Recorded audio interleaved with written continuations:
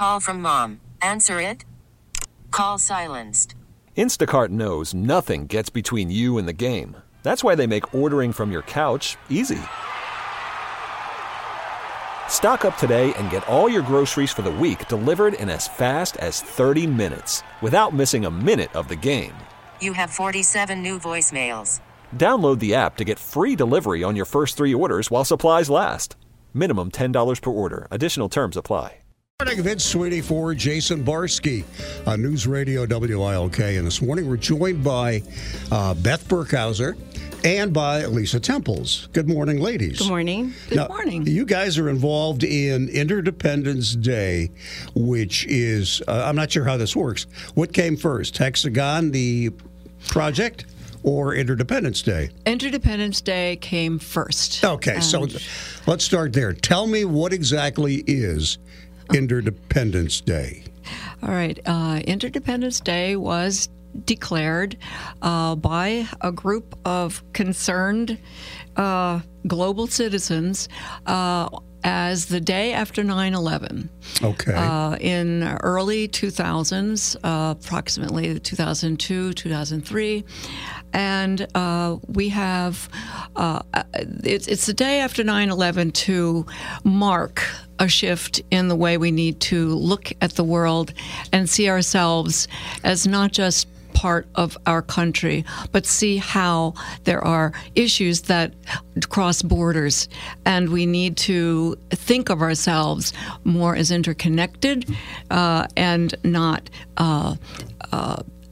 individual. Mm-hmm. So, and people can look at themselves any way they want to, but it's important to spread this idea. And the interdependence movement was founded by Dr. Benjamin Barber, who was a professor in New Jersey, and also ended up at the University of New York in Manhattan. He headed up research departments there, and he was very vocal about the need to, about the role that citizens can play in democracy. I guess, this just gets down to the individual. That individuals need to realize that they are part of a bigger picture. A bigger picture. Right. That's exactly right. And they do have some responsibility as being part of that bigger picture. Absolutely. Our role as our rights, and then our responsibilities, and they're equal. And one of our civic and cultural leaders, Sandra Myers, joined forces with a local, Dr. Of course, Sandra Myers. Our local Sandra Myers joined forces with Dr. Barber, and they did publish a book at that time called The Interdependence Handbook, and Sandra edited it, and it's a compilation of looking back, living in the present, and then choosing the future for ourselves. Give me an idea of what can be done in a hands-on fashion with this on the day itself. Do you celebrate the day by doing something? The actual event then will be the day after 9/11, Wednesday, or rather Thursday, September 12th, 2019, from 5:30 to 7:30 at the Rose Room, which is on the 5th floor of Brennan Hall of the University of Scranton. Okay, so Lisa, what do you, could you add anything to that, or do you feel as though there is something, I don't want to miss anything here, I want to make the most of our time. Yeah, well, the event on Interdependence Day features a panel discussion. Excellent. And so that's what this whole,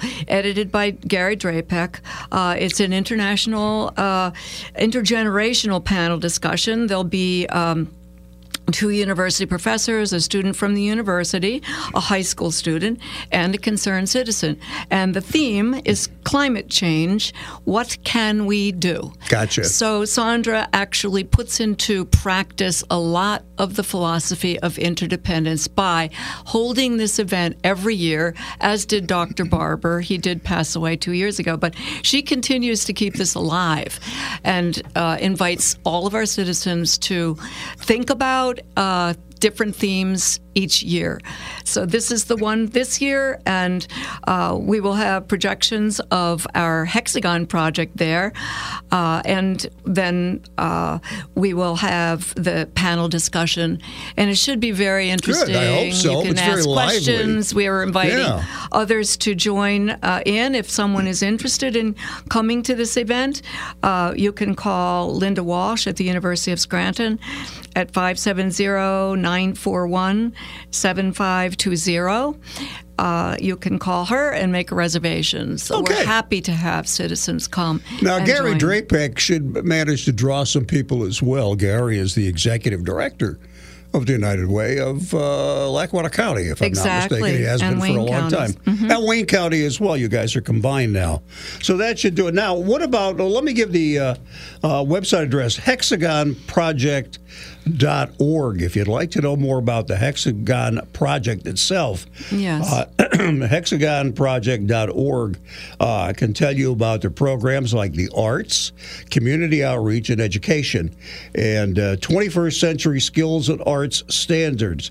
What do you see as being 21st century skills that maybe are being ignored or they're just not being nurtured? Is there anything in particular? Well, first of all, we believe in the power of the arts to motivate students, to get them out of their ennui, perhaps their complacency. We believe that the arts can do that. They can connect to students. Yes. And students can make meaning. And Lisa, what she does with her students at Riverside Junior Senior High School is an example of that. Oh, you're a teacher, Lisa. Yes, I'm a teacher. Wonderful. I'm an art teacher and a family consumer science teacher. In high school. In high school. Oh, wonderful. And 8th grade. So I also see a need for classroom teachers like history and science and even math, how it all can connect with the arts. Yeah. Visually, and we can, connect what we're teaching with what they're teaching, and then the kids get a much more well-rounded experience where they're really going to remember something, and it's going to stick I've in often their heard it heads. said, we have a tendency to try to disconnect things. Right.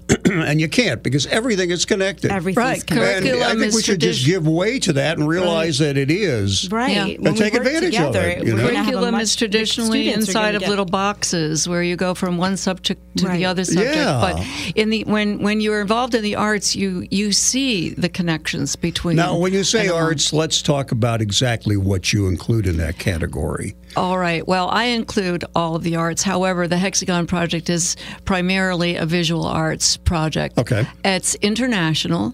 It started 13 years ago. We've been doing this for 13 years.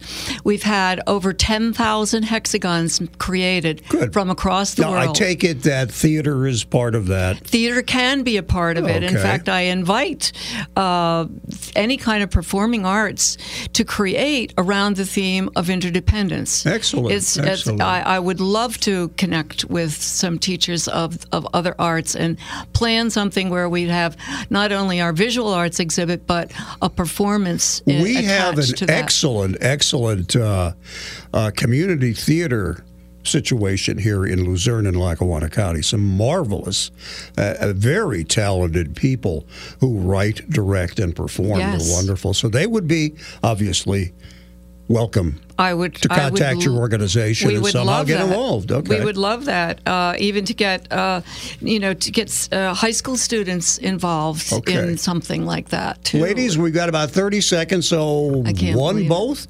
See how fast it goes when you're enjoying yourself. So, okay. Just let's hit the dates and times again. Let's get here. the dates for the Hexagon Project. We open on First Friday, September 6th, and we are located at the Marketplace Mall at Stories Literacy Center, which is on the second floor of the mall between Boscov's and Library Express. We will be there from 5 to 9 on First Friday, the 6th, and then we will be open to the public throughout the month of September, Wonderful. which is Interdependence Month. You can find us on Facebook, the Interdependence Hexagon Project on Facebook. Okay. And we'll have our information there and the hours we that we will be We'll put this all open. on our website as well. Wonderful. Thank you okay. for making that connection. Beth, Lisa, thank you. Time went quickly. There's much more to learn, and we'd like to see folks take the time to learn more about it. I think it's wonderful. I wish you the best, and thank you for being Thank you so here. much. We really need new phones. T-Mobile will cover the cost of 4 amazing new iPhone 15s, and each line is only $25 a month. New iPhone 15s? It's better over here. Only at T-Mobile, get 4 iPhone 15s on us and 4 lines for $25 per line per month with eligible trade-in when you switch. Minimum of 4 lines for $25 per line per month with autopay discount using debit or bank account. $5 more per line without autopay, plus taxes and fees. Phone fee at 24 monthly bill credits for well-qualified customers. Contact us before canceling account to continue bill credits or credit stop and balance on required finance agreement due. $35 per line connection charge applies. See T-Mobile.com.